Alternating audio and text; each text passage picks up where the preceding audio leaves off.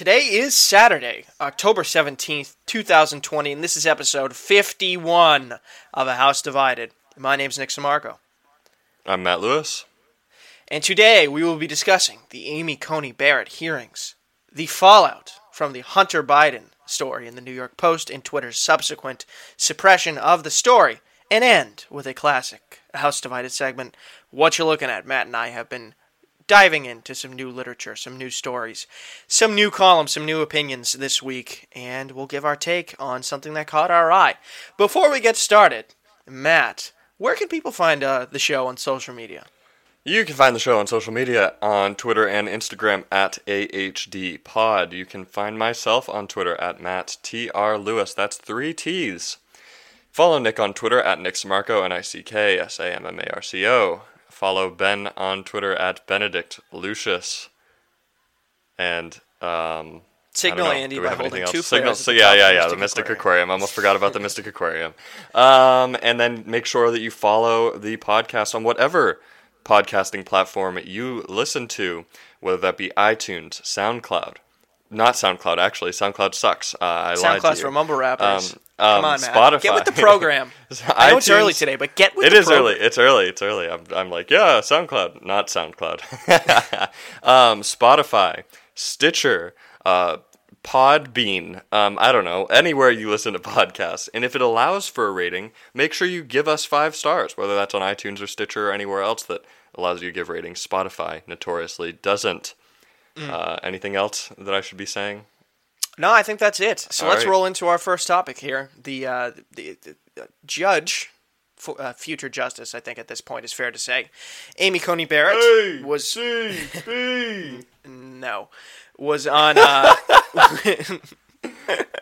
was on Capitol Hill this week for 3 days of hearings. I think I just unintentionally copied Rich Lowry's Michael. Yeah, you do that a lot. I didn't mean to do that, but I think I did.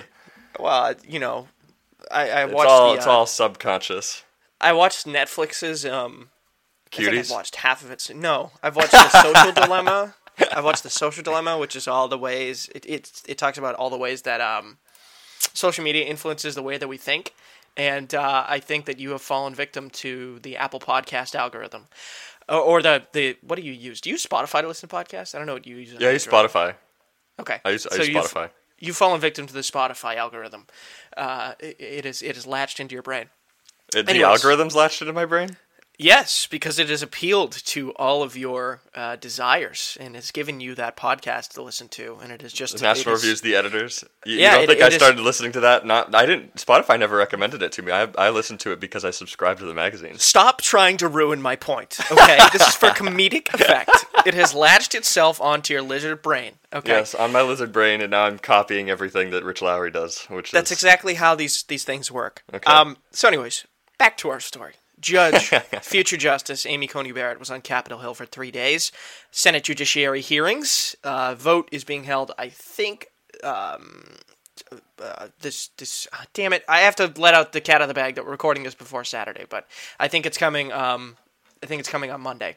So, anything that sticks out of your mind, from these hearings, Matt, to be quite honest, they were kind of milquetoast in my mind. There wasn't a ton to gather from it, but what did you think of the hearings themselves and anything that sticks out in particular from them?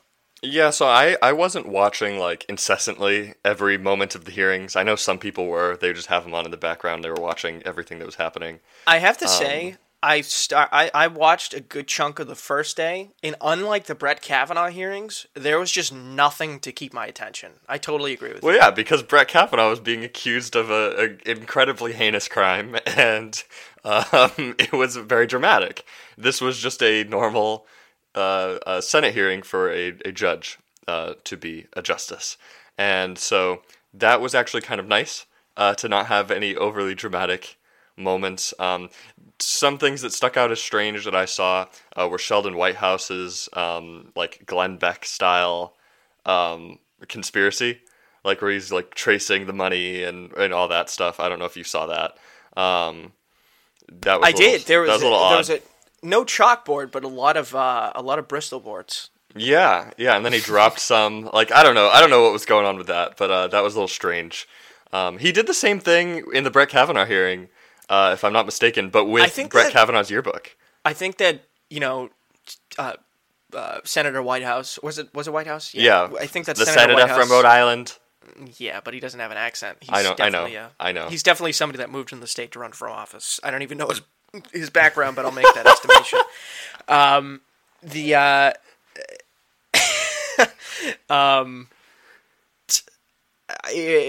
think he's read a little bit too much of mystery novels. Yeah, and I don't know, he might have been an obsessive, Glenn Beck hater, but he watched Glenn Beck a lot, and now he's like, I'm gonna do what Glenn Beck does, but I'm gonna, whatever, I'm just gonna do it on the left. It was just very strange. I concur. So that's what stuck out in your mind over anything else, or anything else? What did you make of the judge's performance? She had no notes, which was absolutely fantastic. When who was the senator? I can't remember who was it. It was John Cornyn. Yeah, Cornyn. I thought Texas. It was Cornyn. Cornyn's like, "Oh, Judge Barrett, like, can you show us your notepad?" And she holds it up, and it's just empty. Like, the ability to, like, actually go through hearing like that with no notes is pretty cool. You have to be pretty exceptional in the brain to do that. And obviously she's proven to be pretty exceptional. I mean, she's being nominated to the Supreme Court, and she has 7 kids. So, you know, this is a pretty exceptional person. So, there were a couple other things, too. Like, I think Mazie Hirono was just annoying. I can't remember anything specific that she did, but I saw lots of clips. You saw the clips. I saw the clips. I went on Twitter. I saw the clips. I'm making up my own mind about them. Yeah, I don't know. It was like pretty average hearing. Not a lot of questions from what I watched. It was just a lot of senators grandstanding.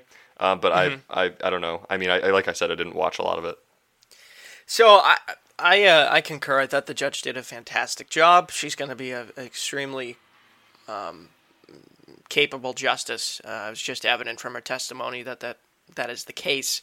Nothing bad to say about her performance besides the consistent trend of Supreme Court nominees to not answer questions. I'm not going to fault her specifically for that. It's just a thing that frustrates me to no end because we all know their answers for the most part. I shouldn't say we all know their answers. I mean, look at Chief Justice John Roberts as a perfect example of that, or Neil Gorsuch's recent opinions. But anyway, Postdoc. Yeah, the thing that kind of stuck out to me was that these hearings were a perfect example of negative partisanship, in the sense that both sides were trying to own the other side by making the other side slip up and say something that was detestable.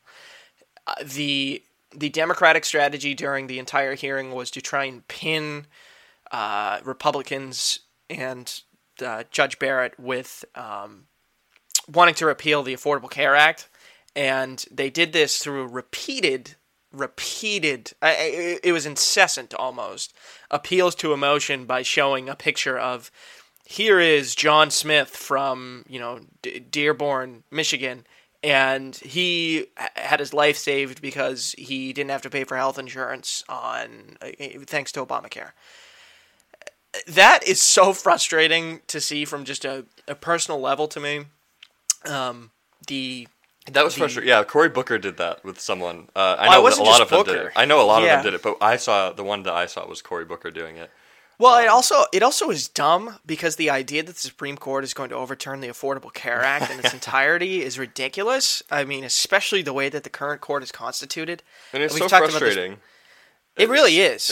Because they go up there and then they put up like a little poster board. And it's a picture of them, and then they go, "You want this person to die, and you're going to kill them." And it's like, I know. They're implying that heavily, right? And saying, if you do this, then they're all going to die. And it's like, okay, no one wants them to die. And what that has to do with the role of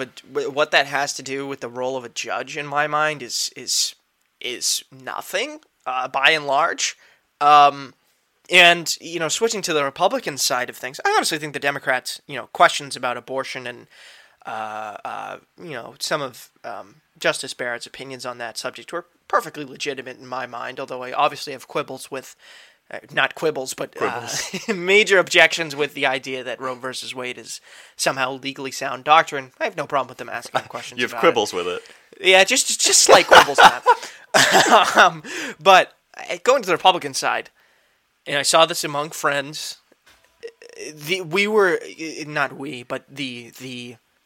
people that have been so influenced by this negative partisanship trend in our politics were just looking for the moment to be able to claim, look, the Democrats hate Catholics, or the Democrats hate religious people. And I honestly think that some people prayed that would happen. And I mean, legitimately prayed that would happen so that they could use their, thumbs on Twitter and hammer them over the head with a bad clip. And that it would happen, and that it would help, with the election coming up. And that didn't happen. Do you disagree with that? By and large, I mean, I didn't really see anything that was quite objectionable to me. There was one weird question, but nothing stood out. Yeah, I mean, the Democrats are stupid, but they're not that stupid.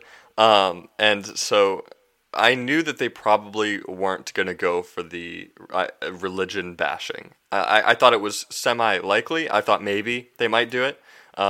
Especially with the whole People of Praise thing, and lots of media outlets were running hit pieces on that. But as they saw it wasn't really working, and that they really need to win the Catholic swing vote in the Midwest to have a strong chance at winning the election, although that looks less and less likely as a needed thing now. Yeah, but I'll quickly go into that after that. But that is something they had to be cognizant about, and they were. And they didn't attack her faith, which was kind of refreshing for me. I don't know. I'm not going to sit here and try to pretend that I know if any of the Democrats actually does hate Catholics, because that's a stupid thing. I don't know what's going on. Can you give them the benefit of the doubt and say the vast majority of them don't? Yes. I would say that there is some contempt for different things that would make someone a Catholic, like being pro-life. I concur, yes. Being anti-euthanasia, being traditionalist, more traditional, morality, yes, not just in sexual morality, but in lots of different kinds of morality. Of course.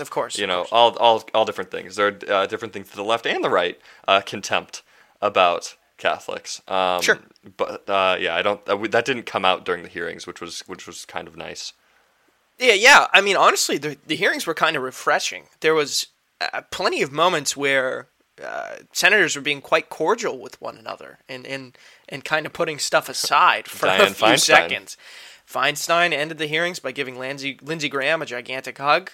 Cory Booker joked with Ted Cruz that he was a closet vegan. I mean, it was kind of refreshing to see. And Dianne Feinstein's been canceled for that hug now. She has, but canceled by blue check marks on Twitter. Yeah, Twitter isn't real life. She ain't going nowhere, as they say. I mean, what'd she say to a bunch of kids? She's like, basically... Like, that was the Green New Deal stuff. Right? Yeah, and the kids came in like, you need to pass the Green New Deal. And she's like, shut up! She said something like... She did the whole "I've been here for 30 years" or something. Yeah. Like she basically, you guys know nothing. Yeah, it was good. It was refreshing. I need more that. of that. Oh, I know. I mean, honestly, people need to start telling. I mean, those were like sixth graders or something. But people need to start. They were young. People need to start saying that to college students. Like, I've been here for 30 years. You don't know anything. Shut the hell up. Yeah, just like us on this podcast right now. Yes, exactly. Do the same thing. Yeah. Thanks for listening, guys, and we'll be back next week. But I agree. I mean, I think that it was fine. I don't think anybody won really besides Judge Barrett here. I mean, she came off as eminently qualified. She'll be a justice for many years to come. An incredibly inspiring woman. Still waiting for my T-shirt from the NRSC. Well, I don't know when that's going to get here. It may not. It's getting lost with all the ballots. That's right. It's in the ditch. It's in the ditch. So the question I kind of want to turn. It got me thinking. This whole charade of judges not answering questions that they really should be answering. I mean, in stark contrast to Robert Bork's hearing, there really wasn't a ton of substance displayed or discussed in these hearings from Judge Barrett. And it's totally understandable. Obviously, she showed her understanding and grasp of the law, but she really didn't go into any of her thoughts on issues in previous jurisprudence. And that's due in part to this in my opinion, dumb standard that both sides have adopted called, that they now refer to as the Ginsburg rule, where they basically defer any question on a specific topic to saying that I don't want to prejudge an issue, which I get to an extent, but it seems to me that this charade is unsustainable because it just basically reduces Supreme Court hearings to coalitional hearings where whatever side has the most votes will always win and confirm justices, and that's not what the Supreme Court should be, in my opinion. What do you make of this proposal, Matt? I've been thinking a lot about this. At some point, both sides are going to have to let the cat out of the bag, per se, and make it clear of what they're actually searching for in justices. I think that there's a good chunk of Democrats that are searching for a judicial activist that will, basically turn the Supreme Court into another legislative body and reinterpret the Constitution as the left desires. And there's a significant chunk of the right, including myself, that believes that justices have a well-defined role, and that is to be originalist interpreters of the law, and make rulings based on the way that the Constitution and the law was written and understood. I think that, I don't know if the next hearing is the place to do it, but when Republicans are in a relative position of strength, that may not happen based on election predictions right now. Biden's projected to win handily, and the Senate's projected to swing over to the Democrats. Who knows? But at some point, I think it's time for Republicans to set a standard of, if you are not an originalist judge who will interpret the Constitution as written and understood, you shouldn't be on the Supreme Court. Am I off base there? Do you think it's a fool's errand? What do you think? No, I agree with that. A lot of the time in the past, what's happened is that basically if the judge was qualified, they would get, close to 100 votes in the Senate. It would be pretty much unanimous. And it's slowly kind of whittled down into now we have these party-lined votes. And considering that development, although I still think that even if they were getting unanimous votes, this still might hold, we should only be voting for originalist judges to be justices. And I think that essentially what we need to do is a little bit... it breaks the mold, because everyone basically already knows what's up. We know that Democrats are nominating activists. We know that Republicans are trying to nominate originalists. Trying to is the keyword. And the real problem is that we don't ask any questions in the hearings, like, are you an originalist? Ooh, that might be a good question. What's your judicial philosophy? And that kind of goes by the wayside. And we need to know, we need to be asking, okay, yes, what's your opinion on Roe v. Wade? And seriously, is that sound legal doctrine? Because if you think it is, I'm not voting for you. That's the Josh Hawley rule or whatever. But, I think that, I think that the Josh Hawley rule in that regard isn't the worst thing. I don't think it's the only reason, to vote for justice. I think if they're largely originalists, then that's good. But I don't think that we need to be kind of tiptoeing around the issue here, because everyone already knows. This is already happening. We know Trump is trying to nominate originalist justices, and then in the hearings it all becomes oh, we're not allowed to talk about this, and we are allowed to talk about it. I don't know. It's very strange to me. It's a very strange practice. And this is actually the position I respect most on the right. As far as ideological consistency and how we behave in regards to policy. At least right now, I respect our judicial philosophy the most, because we're not trying to nominate activist judges. We're trying to nominate people who might actually disagree with us sometimes, and that's good. We want someone with a sound judicial philosophy. We don't want someone who's legislating from the bench. So in that sense. I'm biased because obviously I am on the right. I respect the right on this issue more than on some others. I concur. I think that the right's approach to jurisprudence is one of the only bright spots left.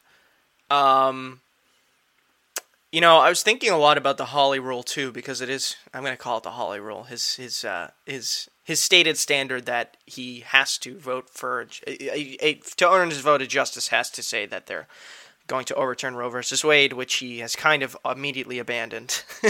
He set out the standard, I think, in August, and his vacancy opened up in September. It's not a realistic standard at the moment. Right. Also, he's a partisan hack, but that standard is not something that I honestly object to, because there's a lot to object to with Josh Hawley. There is a ton that I object to with Josh Hawley, and hopefully that we don't have to deal with him after this election, but I have a feeling we will.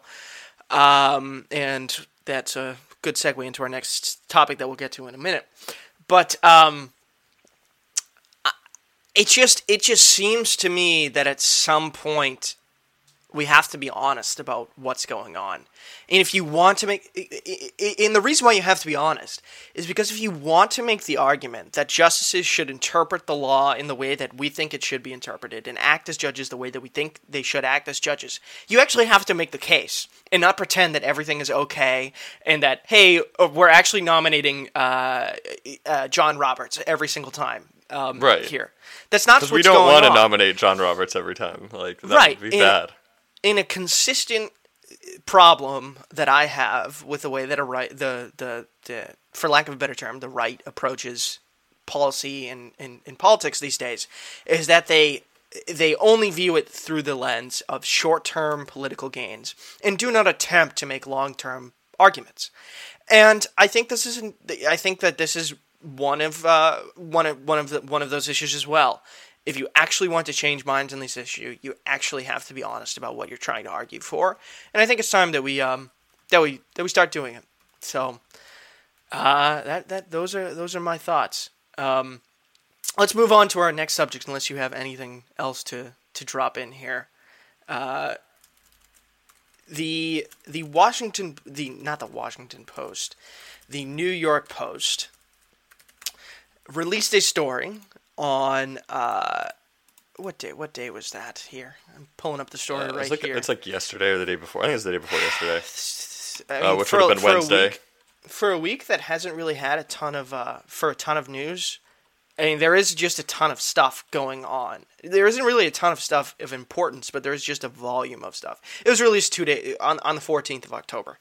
So Wednesday. Headline, Smoking Gun Emails Reveals How Hunter Biden Introduced Ukrainian Businessmen to VP Dad. So if you remember back to your favorite subject, impeachment, the crux of the Trump defense was that he was just investigating. He was just asking the Ukrainians to investigate whether or not Joe Biden had paid off. He had refused to fire a Ukrainian prosecutor, because that prosecutor. I'm sorry. The crux of the argument from the Trump defense was that Trump was just asking the was asking the Ukrainians to investigate whether or not Trump had a top prosecutor fired, because that prosecutor was going to look into his son Hunter's business dealings in the country, which were not entirely above the board.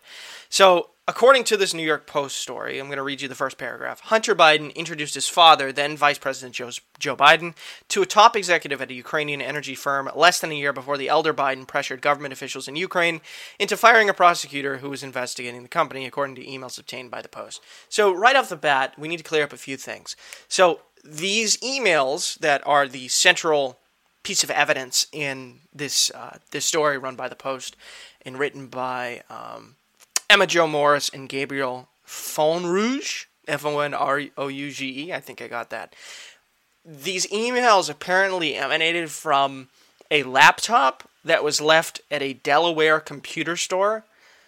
Now, there's not a ton of evidence to substantiate the idea that this actually happened, that there was actually a laptop that was dropped off, and that these emails originally came from the laptop.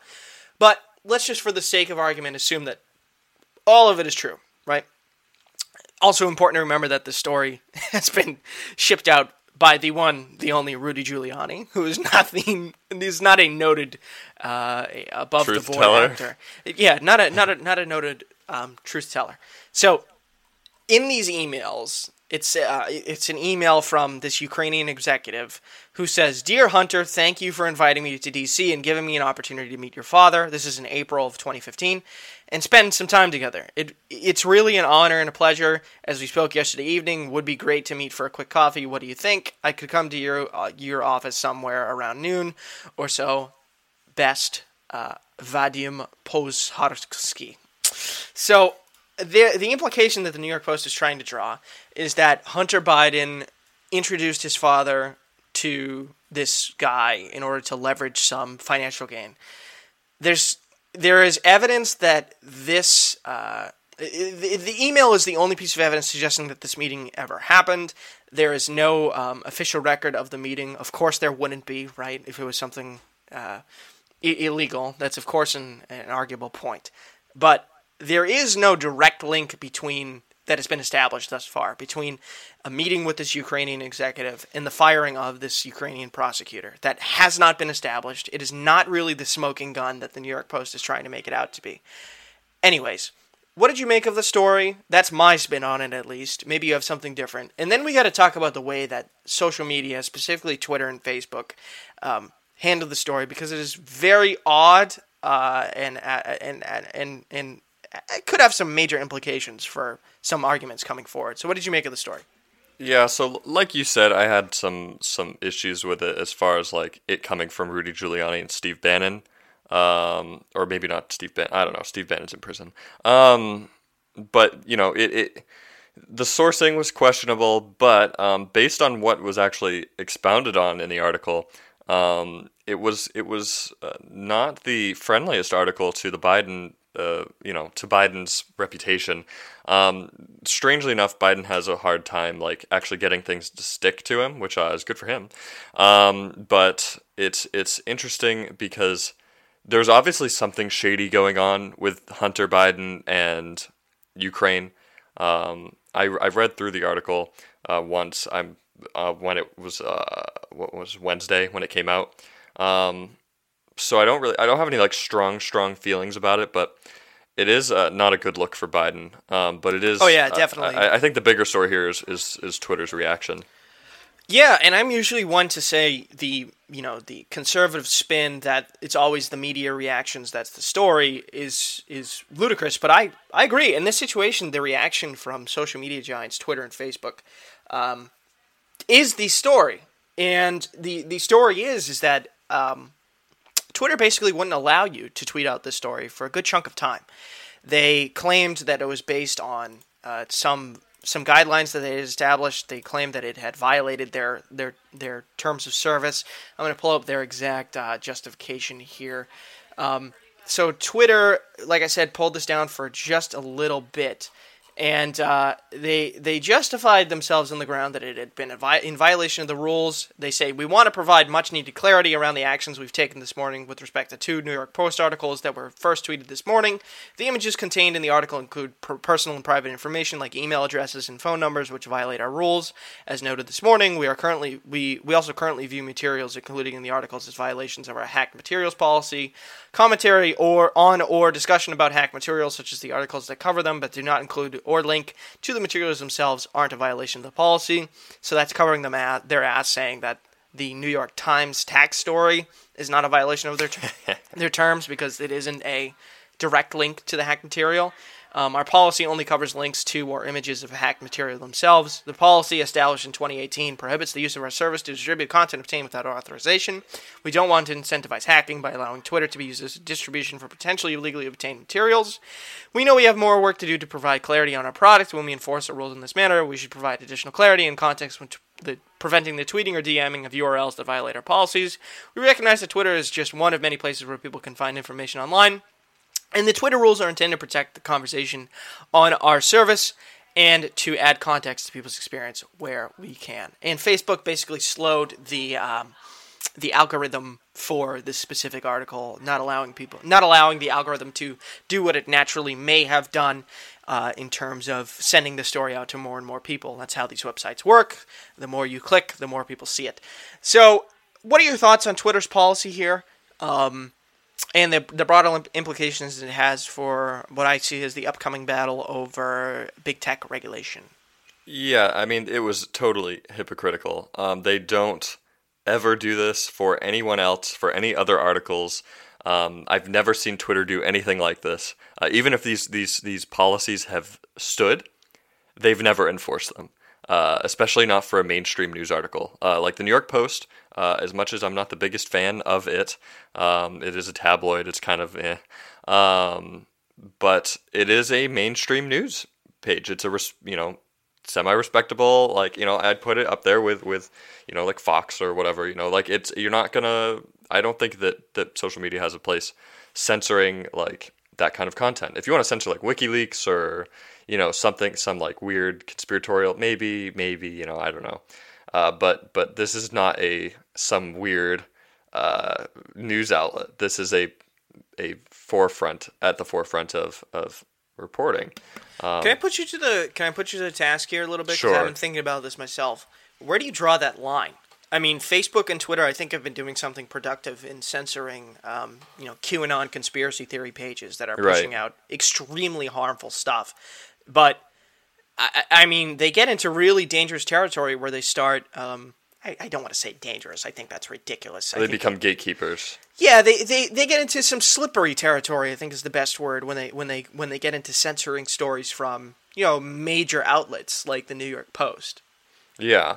I don't know exactly where the line is. I'd have to see. I don't know. I mean, there is. I'm gonna go with the Scalia definition of pornography and apply it to this. You don't know a mainstream news outlet. You can't define it. But I know it when I see it. So you're saying you'll have to see the imaginary line? Basically. Yeah, basically. Obviously, I don't know, whatever, some neo-Nazi website is not, a mainstream news outlet.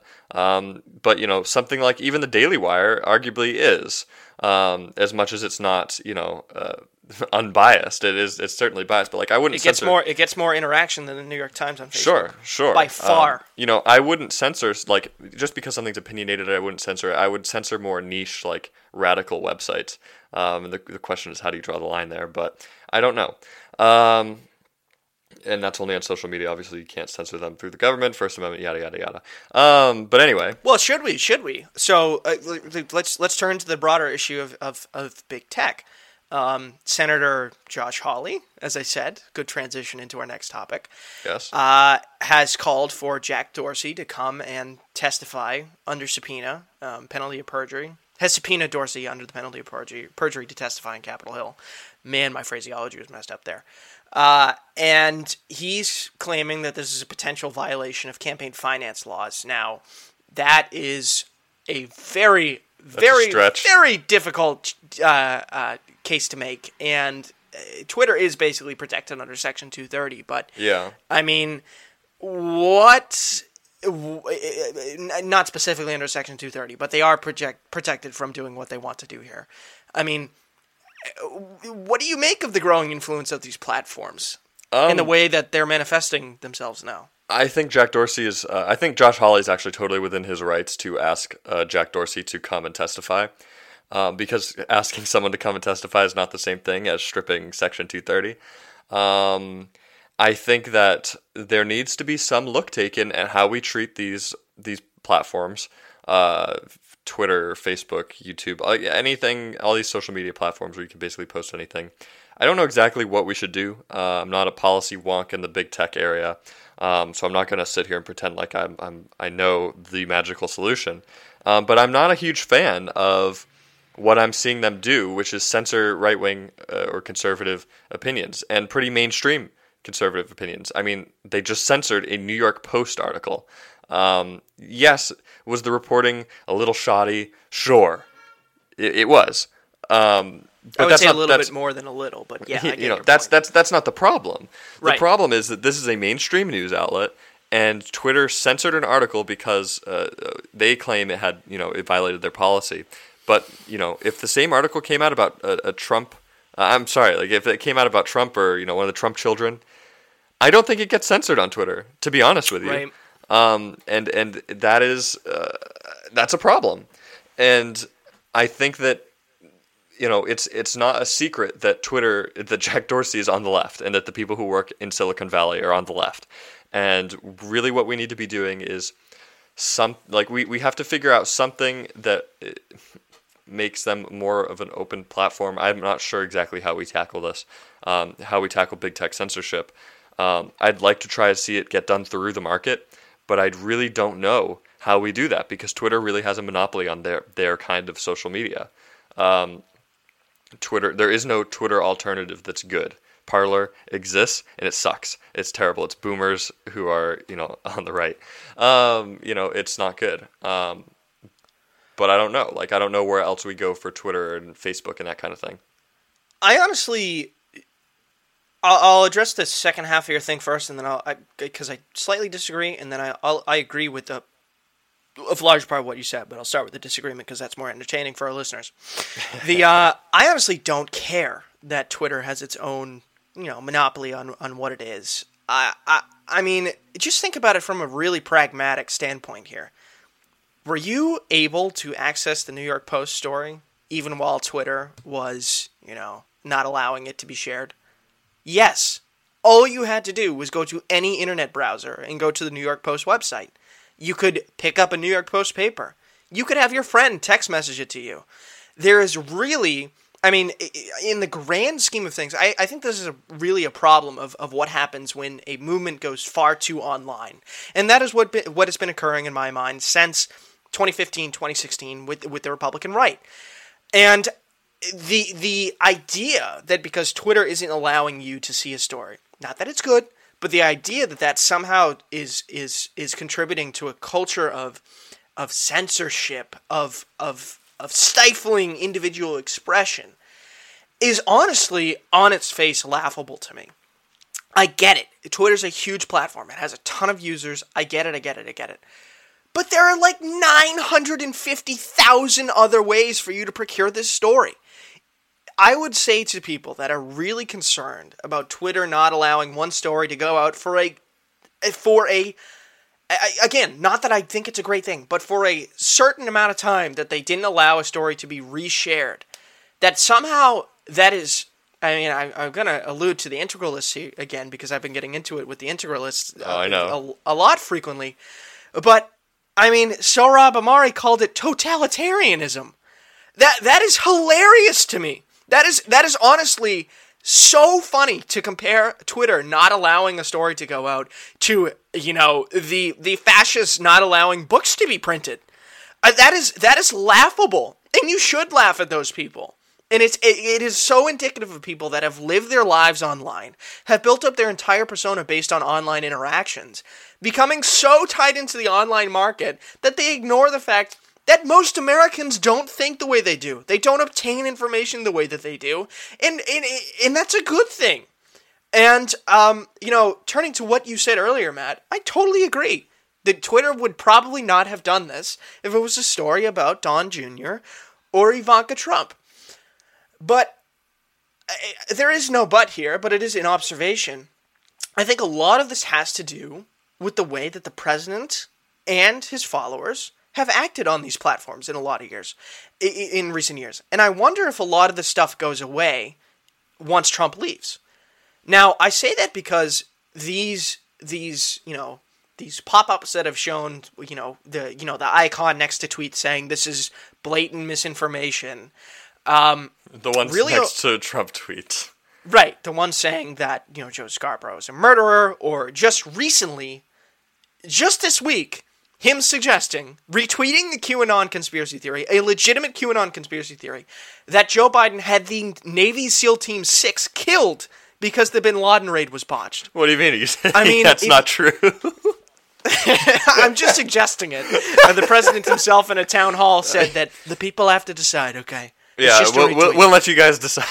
It was basically the statement "retweets don't equal endorsements" elevated to the level of the executive office of the United States. Is the suggestion from people that say that this is somehow an attack on free speech, that these platforms who are not obligated to be totally viewpoint neutral should just sit back and let the person who is the biggest account, bar none, in the history of their platform tweet ridiculous bullshit like that? if that's your standard, fine, I get it. And if you think that that's what they should be doing, fine, I get it. But that's not quite my standard, and I also don't think it should be the standard imposed on these companies. I hear a lot about regulation. I hear a lot about the growing influence of these companies, and I get it, because they are growing in influence, and they obviously have a political bias. But the idea that we should blow up the way that we've approached the internet, the way that we've approached free expression on the internet, is a gross overreaction to me, and is reminiscent of the times when people were really concerned about the growing influence of television. And for 50 years in this country, until cable, we only had 3 stations because that's all the government would basically allow. It would make it so cost prohibitive for other stations to join in. That's not something that I want to see, and that's not something that I really want the government to be diving into either. There's no good justification in my mind for, repealing Section 230 or turning these social media giants into something sort of like Channel 7 on television, where they have to censor, where they have to bleep words. I mean, that is the can of worms that you open when you get into this stuff. Again, I'm not happy that the New York Post did this. I think the reporting that they did was shoddy. It shouldn't have been suppressed. And I think Twitter really did score an own goal here. And same with Facebook. Because they make it much easier, not that it's correct, but they make it much easier for proponents of regulation to argue that they should be regulated. Because the impulse to regulate in America, especially today and in the coming generations, is very strong. Any last thoughts on this topic, Matt? Yeah, I think the big problem for me was watching people basically get suspended on Twitter for sharing the link to this. Trying to find ways around, the ban on sharing the link, like sharing like a website archive link that showed, the article, and then getting banned for it. That for me was really like questionable behavior from Twitter, to say the least. And I think that, I'm not going to sit here and advocate that we overturn Section 230 because I think that's unwise. Sure. But am I going to sit here and also say that Section 230 is dogma? No. I'm going to, I think we could take a look at reforming certain things in a way that would allow the same level of freedom. I don't know if our political landscape is ready for something like that. But what do you mean like that? What do you want to happen to these platforms? I don't know. Okay. And I don't. That's why I'm saying we need to. I'm not involved in the big tech conversation as much as I think I should be. And I need to do some more research on some of this stuff. But I do know that corporations have a social responsibility that's outside of profits. I'm not a Friedman. You're straw manning Friedman, but I get what you're saying. I think that. I think that corporations do have some form of social responsibility, and I think that. And Friedman would say the responsibility of corporations to make profits makes this policy seem stupid, I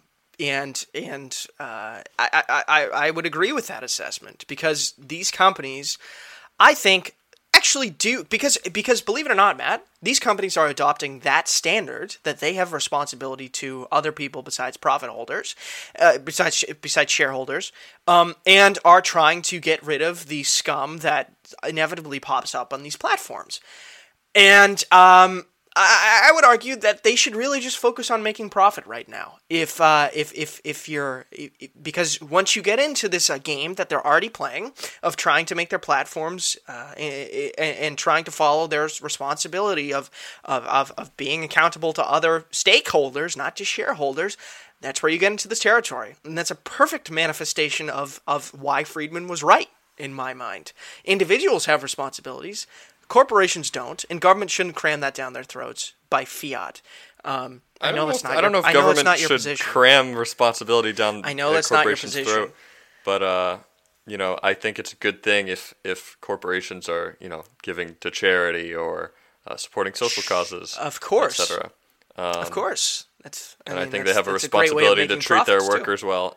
I don't think it's about profit, though. And if you want to make it about profit, go ahead. But what this whole thing breaks down to, as always, between you and I, is a deontological versus consequentialist argument. Sometimes you're on the deontological side, sometimes you're on the consequentialist argument, and same here with you and I.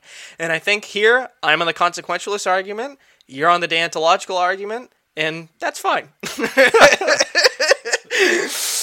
It is a problem that needs to be addressed. How it's going to be addressed is going to be a fight that I don't think I'm ready to address, and I don't think a lot of people are ready for, because there are people that are interested in molding these institutions to fit their own political agendas on both sides, and that's very concerning to me. Any last thoughts here? No, I think we covered it all. Okay, so let's quickly talk about this. I didn't allude to it at the top of the show, but there's been leaked audio from a donor conversation, I believe, right? Or a constituent call. A constituent call between Ben Sasse and his constituents of Nebraska. And on the call, Sasse really goes in, and this is from this year because he's talking about the coronavirus. This is kind of remarkable. Sasse goes really in on President Trump in a way that he hasn't done since 2015. He said that Trump kisses dictators, bots, mocks evangelicals, flirted with white supremacists, and it's really interesting because it seems to me that this is the first attempt of somebody to position themselves for the upcoming fight in the GOP. Now, let's take a look at the election that we're going to have coming up. According to 538, I think this is why Sasse is making this. I honestly think somebody leaked this from the Sasse campaign or the Sasse office to the press in an effort to position himself already against Trump, because it seems apparent at this moment that Trump is going to lose. According to 538, Trump now has a 13% chance winning the popular vote. That is the lowest point of the of winning the election. That is the lowest point of the election thus far, and there's no signs that it's going to get better for him. 538 has moved Georgia into the Biden column, and if the polls hold correctly, we are looking for a biblical election result here. That is really going to raise a lot of open questions as to the future of the GOP. So I think, like I said, that this is the first move from Ben Sasse to position himself against Trump for 2024. I'm a big Ben Sasse fan. I'm going to write him in. I know you've done the same for president. Yes. I wish you would say this out loud, Matt. This is a slight criticism of Ben Sasse. I wonder if this stuff is actually going to matter. Has he already shot his credibility? Have people that are trying to position themselves tactically to be against Trump for 2024? He needs to go out full force right now. He's going to win his election. He's a Republican in Nebraska. He's won the primary, and the election is coming. And I really think that he just needs to go full force and just say this stuff publicly. I think that it shouldn't be a problem. I guess I think it really needs to just be. He needs to have some cojones and go for it and just be against Trump. I think that helps him. I think especially when Trump loses, that's going to be very helpful to him to run for office in 2024 if he decides he wants to run for president, which I think he should. I'd support him if he did. But yeah, I don't know. I think that he's a little bit. I think he's playing his cards too close to his chest. The reason why I asked if this is a problem for him is because I love Ben Sasse. I would have loved for him to say this stuff back in January. Now, I get it. He had a primary he had to deal with. He's up for election. But it just reeks of political opportunism. And I would have loved for him to say it earlier. Because I actually think Ben Sasse's justification is fine in my mind. He's honestly, less than 5 people in the houses of Congress and in the conservative movement that have attempted to not play the stupid partisan game, and has been one of the most vocal, I think, intellectually fair conservative critics of the president in comparison to many other of his colleagues and comrades, so to say, in the conservative movement. I'll say this: love Ben Sasse. I'm going to vote for him in November. If there was Ben Sasse on policy, which I love, if there was Ben Sasse in temperament, in approach to government, love it. That had been somehow more outspoken earlier than Ben Sasse has, I would vote for him over Ben Sasse. But right now, I think somebody like Ben Sasse is the best future for the GOP that we have available right now. And I honestly can't think of a single person that has an inkling of running for president that is anywhere close to the level of integrity that Ben Sasse has still in my mind. And I just wish he would say it right now, because Trump is going to get his ass handed to him, and the Republicans are going to be in a tough position for many years to come. And I think we need to fundamentally change the way that we've been approaching politics. And I think Ben Sasse is somebody that could do that. But it's the first salvo of the fight for the next 4 years, Matt, and it's going to be quite interesting. No? Yes, it should be. It should be interesting. I just pray we keep the Senate. That's yeah. I kind of feel like, I know we've talked about this lately, but I've said it over and over and over again. The blow up the GOP position has become more and more appealing in my mind. I mean, Kelly Loeffler, who's running to keep her seat in the Senate down in Georgia, just came out saying that she lauded the endorsement of Marjorie Greene, who is the QAnon candidate in Georgia, the 9/11 conspiracy theorist. And I honestly I mean, my gut impulse, and I'm not saying it's based in sound logic, although I think it's somewhat based in sound logic in my mind, is that you need to excise these people from the party. And the only way to do that is to really have a terrible loss. But I'm also banking on the hope that the GOP responds accordingly and doesn't go batshit crazy after such a bad loss and become more Trumpy or more nationalist or more populist.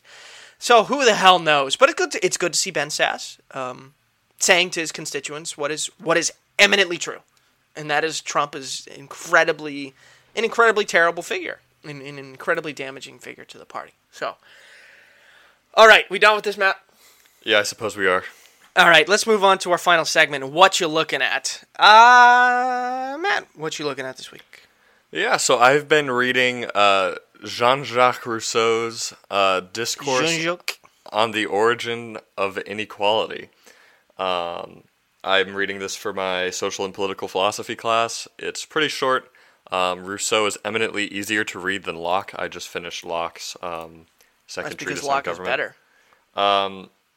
Yeah, Locke isn't the best writer, though. It's not super easy to follow. But Rousseau's it's, you can see where he's heavily influenced. He has heavily influenced like Marx and stuff in this treatise. Basically, he holds, and there's some stuff I agree with, and I only about halfway through it, so I haven't really fully digested everything. But like, there's some stuff that I agree with. The idea that technology basically changes how humans operate, but at the same time, I think that Rousseau makes this like appeal to quote the savage human, or like this savage state of man that like rationality just like takes away, and it's not really that it's not very compelling. I think that Rousseau is hinting at this idea that it would almost be better if man were not civilized, if we were just animals, which is really kind of deplorable thoughts. But at the same time, there's some interesting discussion that happens in here about kind of the role that technology plays in shaping man, which is kind of interesting. So yeah, I don't know. It's an interesting read. I wouldn't really recommend it if you're looking to read like. I mean, if you're looking to read philosophy, go ahead and read it. I do recommend it. But like to the average Joe Schmo on the street, I'm not going to hand this out because I don't really think it's. I don't know. It's interesting. Yeah. So, for what I'm gathering is that Matt Lewis owns Rousseau with Facts and Logic. From your reading this week. Sure. Actually, right after I finish the book, I'm in my backlog of National Review articles, and after this little tangent, you can go. But the feature piece of not the most current issue, but the one before it, at least the one that I have in print, because they get mailed to me a little bit after they're actually like out as a PDF on the website. Same here with all my magazines, especially now. They're so late. Yeah, but the one, it's called Our Jacobin Moment, is the feature page on the front, and the feature article inside is called The Gospel of Jean-Jacques, and it's very fitting. I haven't read the article yet, but I'm looking forward to it because I'm assuming they're about to rip apart Rousseau, and I'm going to enjoy that. Very good. Very good. I'm reading a little bit of philosophy right now, but I won't go into that until I'm done. I'm reading Plato's 5 Dialogues and the Trial of Socrates. But I do want to talk about George Orwell's Homage to Catalonia. Great book. I've actually wanted to read this. Kind of dry. It's a shorter read. It's only about 170 pages. But what Orwell really does well in this book, it's basically, brief synopsis, is his experience fighting as a foreigner in the Spanish Civil War. Orwell is cited incessantly by the right as a critic of socialism and totalitarianism, which is not true. He was a critic of totalitarianism, but not of socialism or collectivism. He was he fought for the Reds in the war. He fought as an anarchist. But what Orwell really does well, and I think a good connection to contemporary issues that I kind of picked up on, is really talk about two things. One is Popular Front politics. He specifically mentions the Popular Front that arose in Spain.